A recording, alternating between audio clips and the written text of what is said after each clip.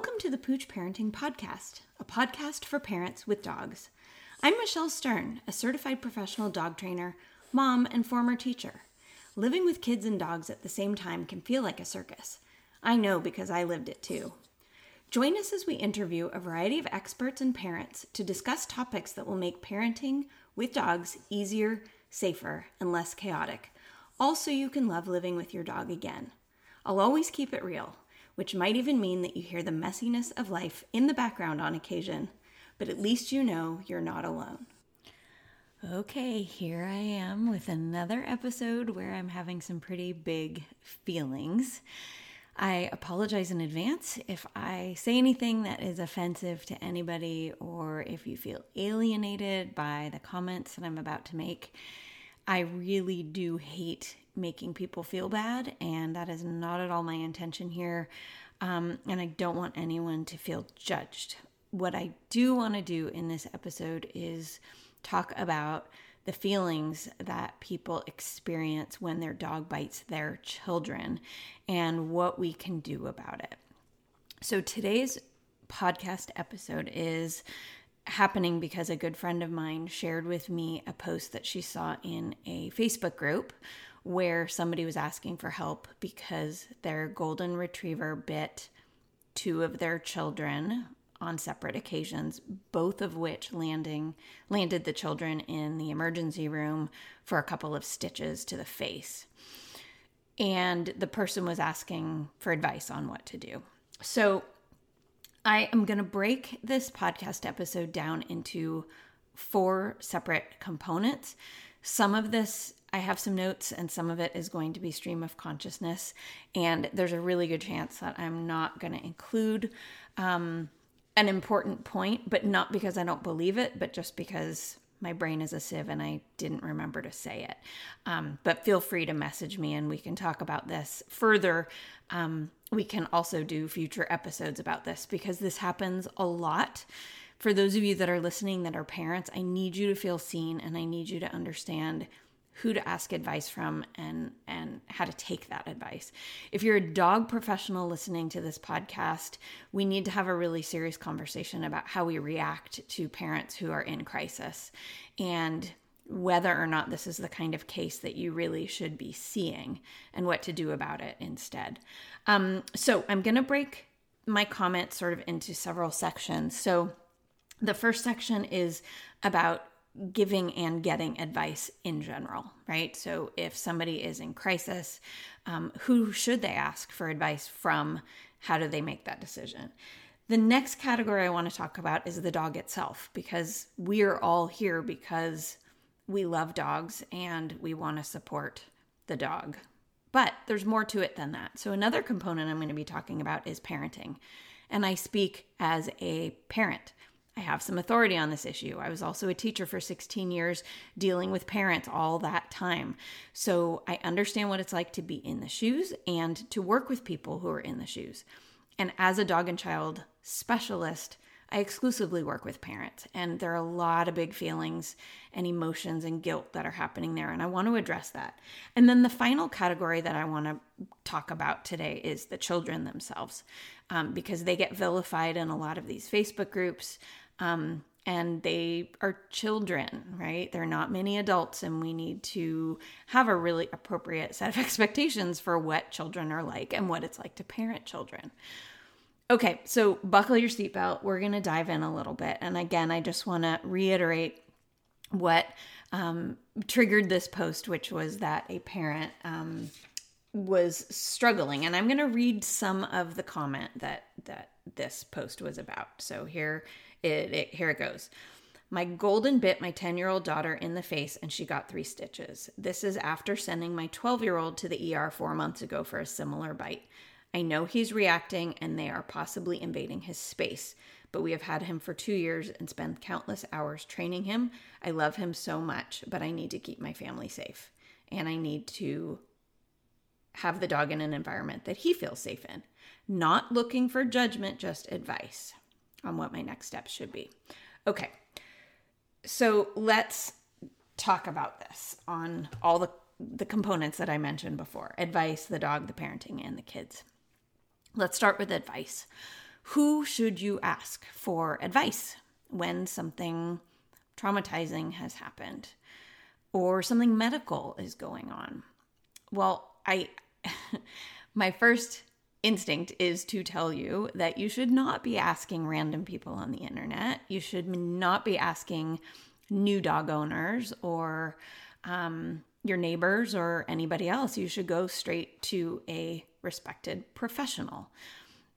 I mean, it seems like common sense, and I don't know if people are just feeling so confused and scared and desperate that they just go to Facebook. And I'm the same. I go to Facebook and ask for all kinds of things, but I tend not to ask for medical advice or something really urgent. It's more like, who can recommend a good plumber or something like that, right? Where's your favorite restaurant? But not things that potentially could be life-altering. I think it's really important to consider the stakes of the question you're asking. And in this particular case, this dog has put 2 of her children in the emergency room. And so the stakes are high. And the risk that her children experience by living alongside this dog is high. And so advice should be taken from somebody who has professional experience, not just as a dog trainer or a behavior consultant or anything else like that, but maybe a dog professional who is also a parent. Now, this is the part I wasn't sure if I should say. I don't want to make any enemies here.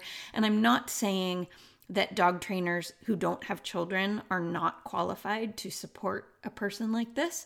But I do think that if you have the choice of hiring any dog professional, I really think it might be in your best interest to hire a dog professional who either has kids or has a background in education or child development, because this is a complicated situation and it requires so much empathy and compassion, which a lot of people have. You don't have to be a parent to have that.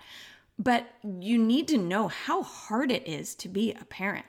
I mean, it is much harder than just slapping up a baby gate and calling it good, because kids are busy and kids are sneaky and dogs are busy and dogs are sneaky. And to juggle all of those shenanigans at the same time almost takes superpowers. And I think that a lot of people don't really understand what it takes, and they're not super realistic about what it takes.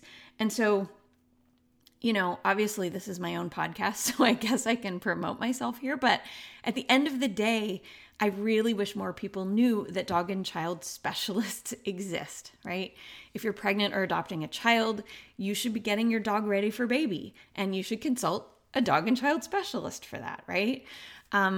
If you have kids, if you have unpredictable toddlers, you need a specialist who can support you, who understands child development. And a lot of people may have those skills, but I think that if you're interviewing dog trainers or dog behavior consultants or family dog mediators, I think it would be in your best interest to ask if they like kids, if they understand what it's like to live with kids, if they can serve you without judgment, because maybe your kids are not neurotypical, or maybe your kids have extra big feelings, or your kids are challenging and don't fit in the little box of like a sweet little girl who plays with dolls. I mean, that's nonsense, right? And so I think getting away from stereotypes and working with a dog professional who really gets it would help in this particular case. So I like that Facebook exists, and I like that people can feel supported, but I would much rather people feel supported from, a membership like my Pooch Parenting Society, for example, which is one of the only memberships for parents with dogs, so that you know that you get support and you're in it with other parents who want the best for their kids and dogs. And things change over time when you're a parent and when you have kids, right? Your kids are constantly changing as they grow and develop, and your dog is too. And sometimes it just helps to have somebody on your shoulder who can coach you through these things. It's also just so important that people are not asking advice when it's sort of the blind leading the blind. And some of these groups are so critical and judgmental and mean. And this parent really was vulnerable by posting that. That's a really hard thing to post. And I compliment her for being brave and courageous. And some of the comments that happened in response to her question were really mean. And that's unnecessary because she is punishing herself enough as it is, and she doesn't need to be judged for doing that and blamed for having horrible, evil children who don't respect boundaries. I mean, nobody needs to be treated that way. And it's going to make her question any advice moving forward. And then she's going to try to solve this on her own, which she's not qualified to do, which is obvious because 2 bites have happened, right? And I'm not saying that in judgment. I'm just saying there is evidence that shows that she doesn't know what to do. And that's okay. Most of us don't know what to do, right? We learn from experiences. And in this case, it's a terrible experience to have to learn from. Okay, so that is sort of my little bit on where you should be asking for advice. You know, I think there are a few credentials that you should be looking for. We want to work with dog professionals that don't use pain or fear or force or intimidation to get the dogs to act in a certain way. You need someone who's going to work within your budget, right? And you need to be honest about what your capacity is. Do you have a budget? Because this is going to take some money to solve, possibly, depending on if the dog is able to stay in the home. And in this particular case, I'm not really sure that's the best option, frankly, but we'll get to that in a bit. Okay, so that's the advice. I'm going to file that little sticky note away. And now let's get to the dog itself. People often choose a breed of dog because it has a reputation for being a certain way. Golden Retrievers are a very popular family dog, and, you know, that's fine. But Golden Retrievers these days are not all what they used to be. We see a lot more resource guarding. We see a lot more sensitivity to their environment. They're a little bit less stable than they used to be. And this is just based on my experience and what I have seen through my job. And it is certainly not a rule. And there are still plenty of nice Golden Retrievers out there. So please don't come after me for that statement. But things are changing. And there are a variety of things that influence a dog's behavior. And we need to think about all of those. We can't just make an assumption that because we're getting a Golden Retriever, we are going to have a good family dog. We have to look at several components. I'm a family dog mediator, and through the work of Kim Brophy, there are a lot of us out here that are talking about looking at 4 components of the dog's behavior. We call them the dog's legs, L-E-G-S. The L stands for the dog's learning history. What has the dog learned? Is the dog afraid of children because it has learned that children are unsafe? And so the dog is biting the children as a way of getting space from those kids, saying, get off of me, get away from me.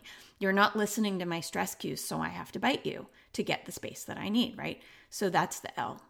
The E is the environment in which they're in. Some dogs really don't like living in a chaotic, stressful, noisy, busy household. It really doesn't suit them. And so we need to make sure that we're listening to those dogs by reading their body language and really understanding if that dog should be living in that household. And if not, what would be a better environment to suit that dog so that that dog can be as successful as possible. The G is genetics. And we have to acknowledge genetics, and not just genetics, but epigenetics. This is a really interesting growing field that talks about how genetic markers essentially can be turned on and off due to environmental stimuli, due to pressures inside the in utero when the dog's mother was pregnant. Experiences the mother has had will then influence the behavior of the children. It could be your genetics can be influenced by the diet that you're fed, by the pollution in the area, etc. It's fascinating and it's a growing field. If you're interested in science and getting nerdy, then look that stuff up. It's amazing. But you know, I had a really interesting experience recently, and I don't want to get too much into the weeds on this, but genetics plays a big enough role in the dog that I usually advise my clients to meet the parents of whatever dog they are getting, if that's possible, right? So if you're getting a dog from a breeder, I encourage people to meet the parent dogs. So I had to take my own advice. I was considering getting a dog from a breeder. I had been talking to this guy for a really long time. I liked a lot of what he was doing, and I had not met him yet. I mean, I had met him a long time ago, but I had not met his dogs. And so I went to meet him and one of his pregnant dogs, who there was a chance that I would get a puppy from that litter. And when I got there, the dog was so extraordinarily stressed out by my presence that she launched herself at me and bit me really hard. And it broke me. I mean, I was questioning myself. I was questioning my judgment. I was questioning my skills. But I noticed her stress and I started giving her appeasing signals, and I turned my body. I averted my gaze. I did everything I possibly could to let her know that I was not a threat. But that did not matter to her. She had huge feelings and bit me hard. I still, months later, am marked. I have teeth marks still on the back of my leg, and I don't know if they'll ever go away. But I do not want a puppy from a dog who is having such big feelings that those puppies are bathed in those stressful hormones. So the genetics is an important part.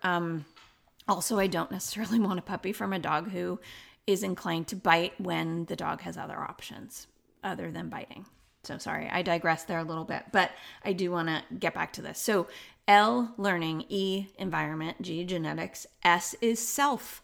And self can be anything. It can be allergies, it can be personality, it can be preferences of what kind of food they like or don't like, right? So self is their individuality.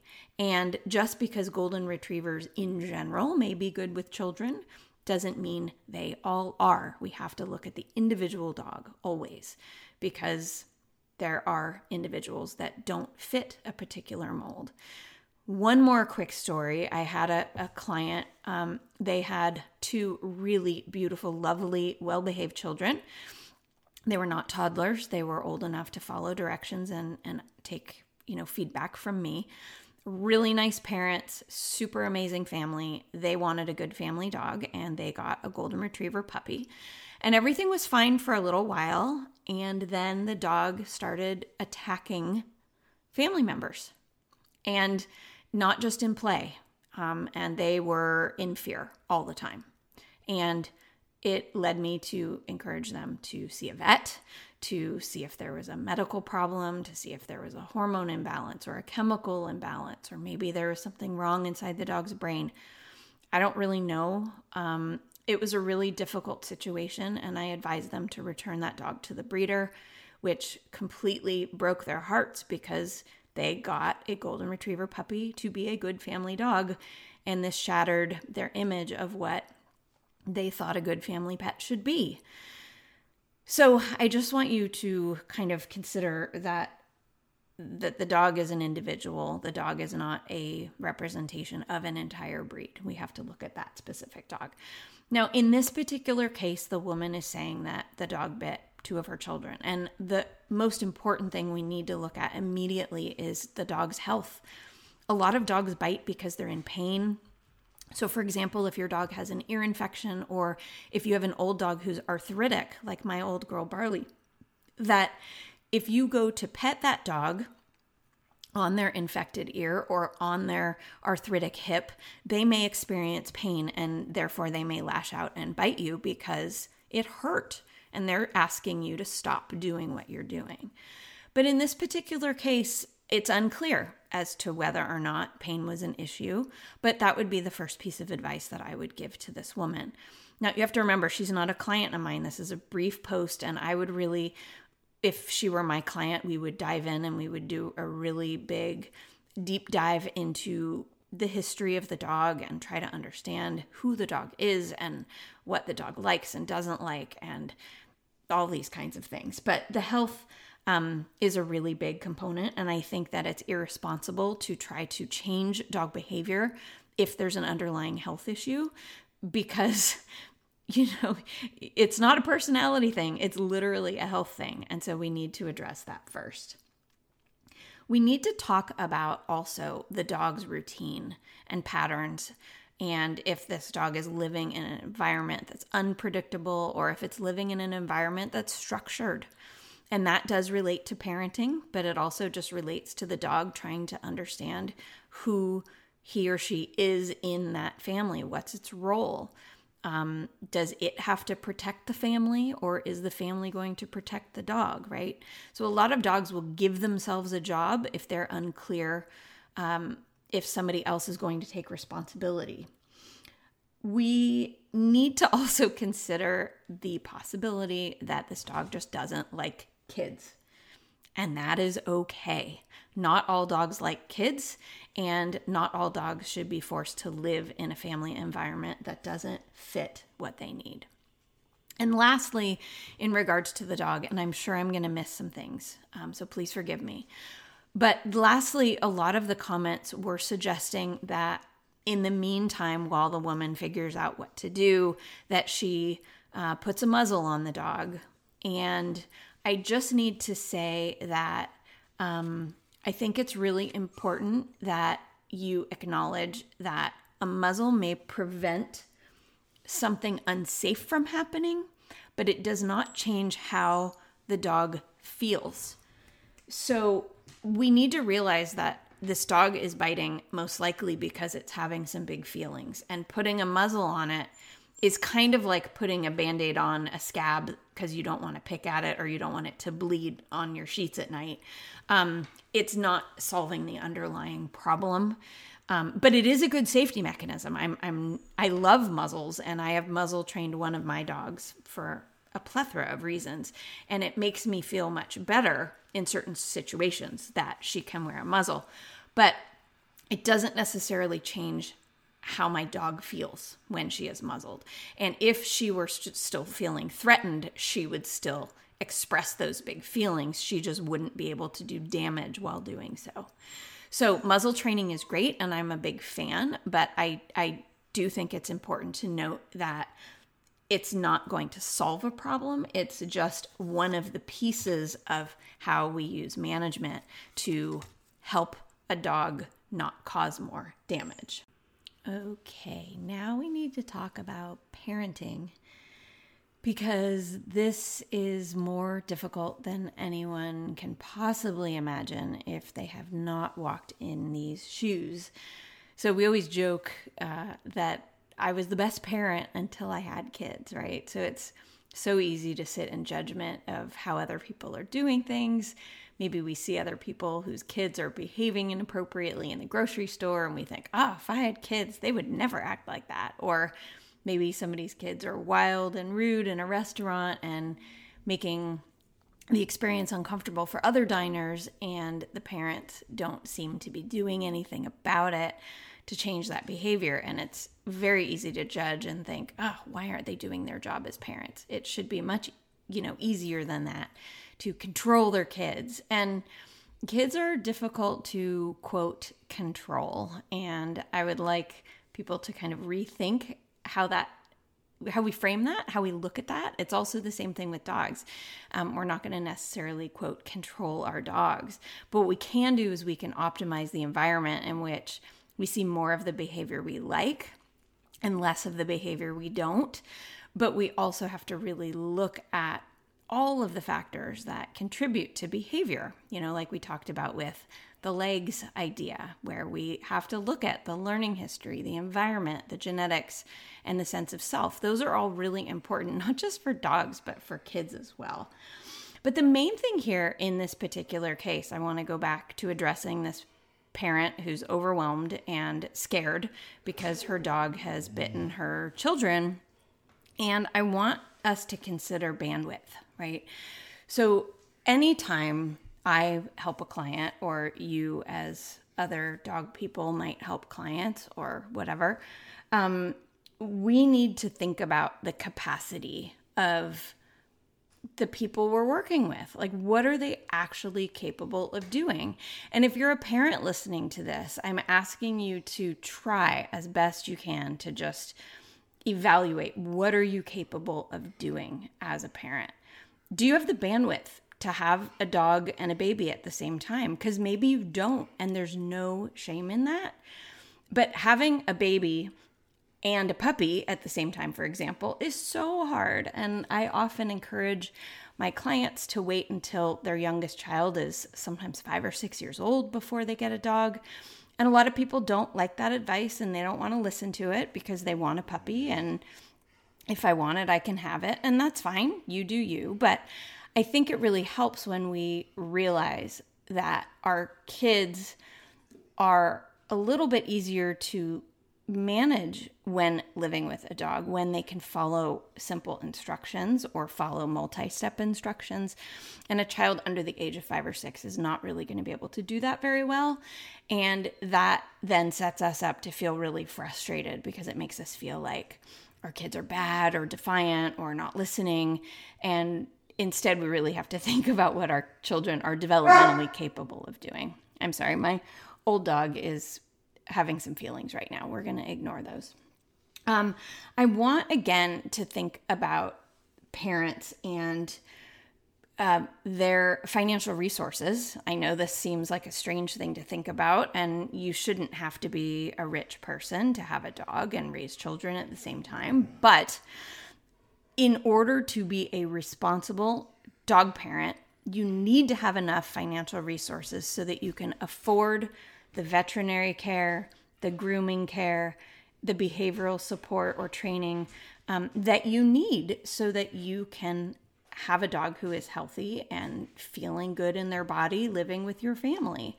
And so if you have a dog that's biting your children, you need to really evaluate, do I have the financial resources to pay a behavior consultant or trainer or veterinary behaviorist the money that they deserve because they have a lot of skills and have done a lot of work to grow their skill set, their education, their professional development, etc.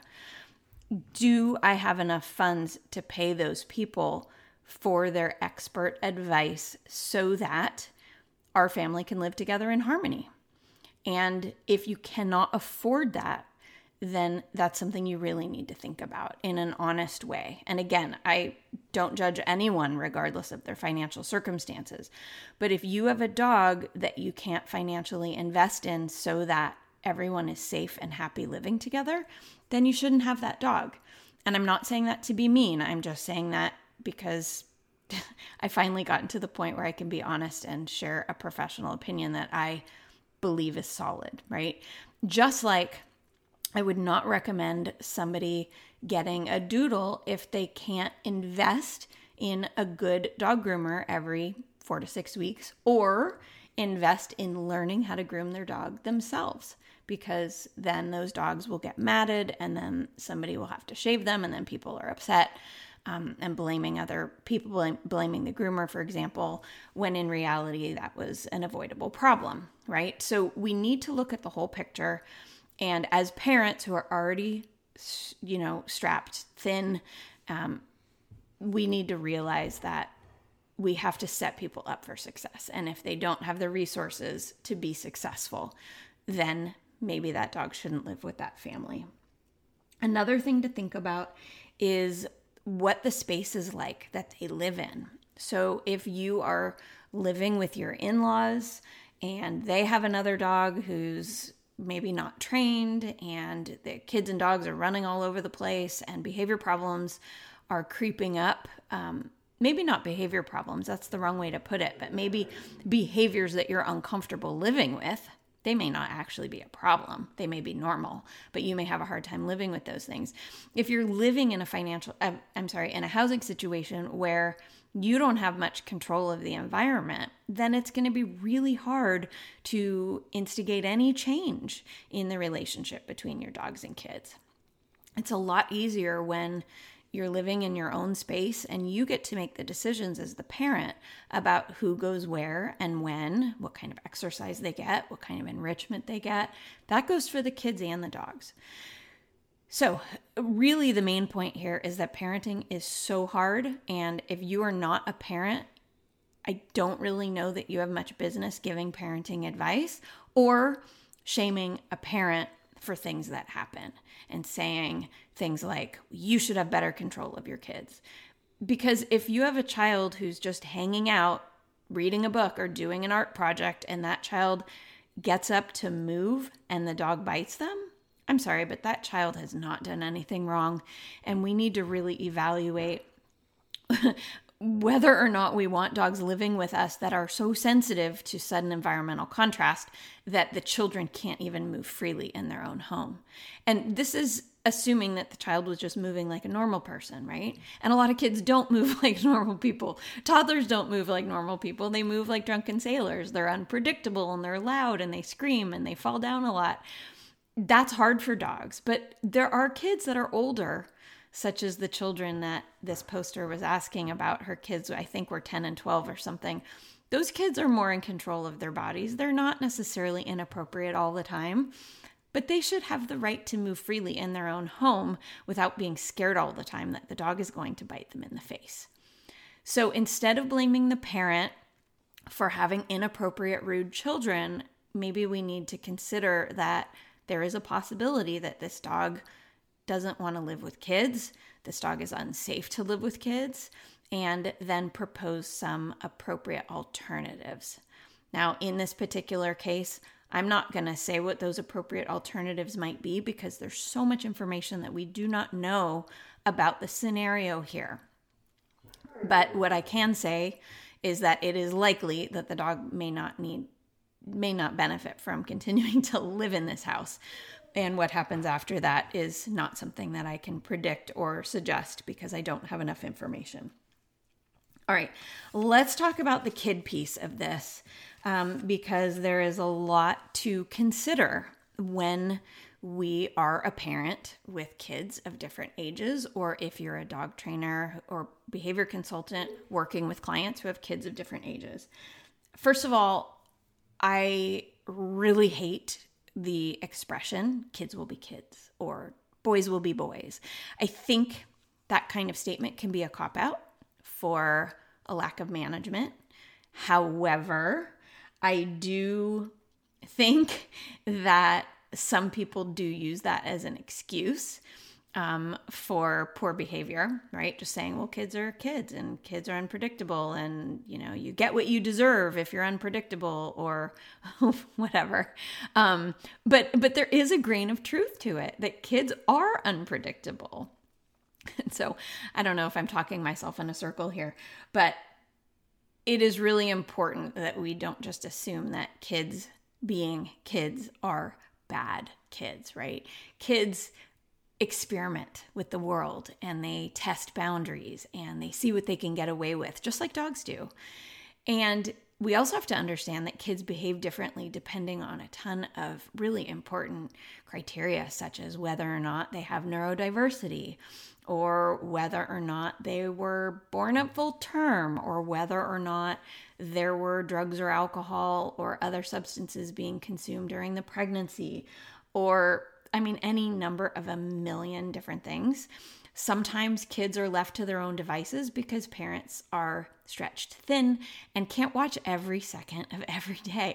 No one can watch every second of every day. And so kids are going to get into trouble, not because they're bad or because they're evil or because they're naughty, but because they're children who want to experiment with the world. It's the same way with puppies, that when we aren't sure if a puppy is going to eat our house when we leave the house, then we make choices like we puppy-proof a room and leave the puppy in there, or we set up a pen or a safe space where the puppy cannot make mistakes. We need to do the same thing with our children. We need to prevent our children from making mistakes that might cause the dog to bite them. Now, the thing we need to understand also is that children are not necessarily developmentally capable of reading someone else's body language. And so as parents, we need to make a big investment in time or maybe money to have someone teach us these things. We can also buy books. You can watch YouTube videos. There are a variety of resources, but we need to fully commit that if we are going to live with a dog, that we need to understand how our dog feels. And dogs express that in a variety of ways. Sometimes they're very subtle, and it really does help to have a coach who can help you learn what those things are. But not only that, you need to learn how to teach your children what your dog is feeling as well. Because if kids are playing with a noisy toy, or they're yelling, or they try to hug a dog who may or may not like it, the dog is likely going to give some body language signals that say, hey, could you please stop that? I don't like it. And if we aren't able to read what that dog is saying, then that dog is going to escalate its communication. Usually it goes to a growl next, which some parents really worry about, as you should. And if the behavior doesn't stop that's causing the growl, then the dog may bite. Now, in this case, the dog that is being discussed in this post, this dog has what we call poor bite inhibition, which means that this dog is expressing a pretty big willingness to use its teeth on a child, right? So instead of walking away or continuing to growl, the dog bites. The dog says, you know what? I don't like this. I am going to bite you. And the dog has done it more than once. So we say that this dog doesn't have a lot of restraint with bites. However, the dog is possibly expressing some restraint with the level of bite. The dog didn't bite the child's face off. The dog didn't bite the eyeball. The dog did bite the face, however, and possibly did use more restraint than some other dogs would have. But that's not to say that that's a safe dog to live with children. It's just a dog that we need to say, this dog will bite a child in the face if we don't recognize how the dog is feeling and intervene and help that dog to feel safer. Other things with kids, again, we need to set up management systems, baby gates, barriers, closed doors, sometimes crates, pens, training, behaviors that are alternate, so we can teach the dog to leave a situation if it doesn't like the situation. We can teach a dog to be comfortable wearing a muzzle. But if a dog is having really big feelings like this typically isn't something that you address by just training. You don't train this behavior out of a dog. What we need to do is change how the dog feels. If the dog is healthy, right? We can change how the dog feels sometimes. And sometimes that means giving the dog space, giving the dog respect, having the kids not approach the dog, but instead invite the dog to come say hi to them. If the dog wants to, it can say yes or no, right? But kids approaching dogs, kids sitting on dogs, near dogs, getting in their face, hugging them, squeezing them. These are all things a lot of kids want to do with dogs, but they are alarming enough to so many dogs that they will protest and bite. So then we have to decide, should kids live with dogs at all? Well, yeah, I think they can and should, but it has to be the right dog. And that's hard. And that's something that you need advice for. If you are thinking about adding a dog to your family, you need to talk to a professional. And ideally, you need to talk to somebody who's really savvy at reading dog body language and understanding child development. Somebody like me or one of my colleagues, that would be a really good idea. If you're a dog professional and you don't really understand kids, there's no shame in saying, you know what, this isn't in my wheelhouse. Let me send you to my friend Michelle. That's another possibility, or someone else. It doesn't have to be me, of course. But there are those of us who really love setting families up for good, safe dynamics. And also those of us who are not afraid to have a heartfelt crying conversation with families to say, you know what, I know you want what's best for your whole family. And in this case, I think maybe the dog shouldn't live with you anymore. So let's talk about next best steps. So this is a big topic, right? We need to talk about kids and normal kid behavior. And what is normal kid behavior at different developmental stages for children? What is normal for an average parent in terms of stress levels and capacity and ability to focus on more than one thing at once? Are they able financially and logistically to divide up the space and ensure that all family members are where they're supposed to be at any given time? That is so hard. And we need to not sit in judgment of people who can't make that happen. We also need to consider the dog itself, who the dog is, what the dog is capable of.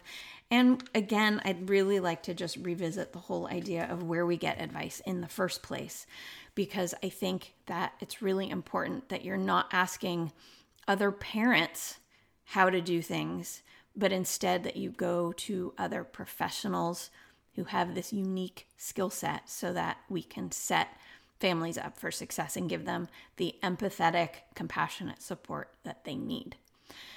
So I hope you found today's episode helpful and interesting. If you have any questions, please reach out to me. You can email me at michelle@poochparenting.net.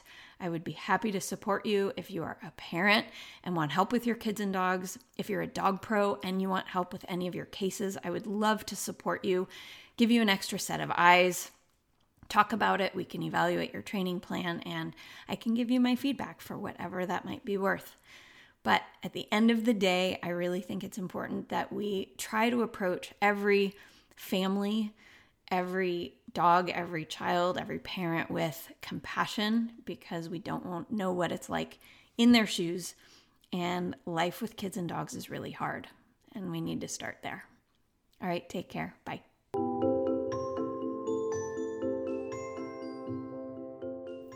If you enjoy the Pooch Parenting Podcast, please subscribe and leave us a review on your favorite podcast app.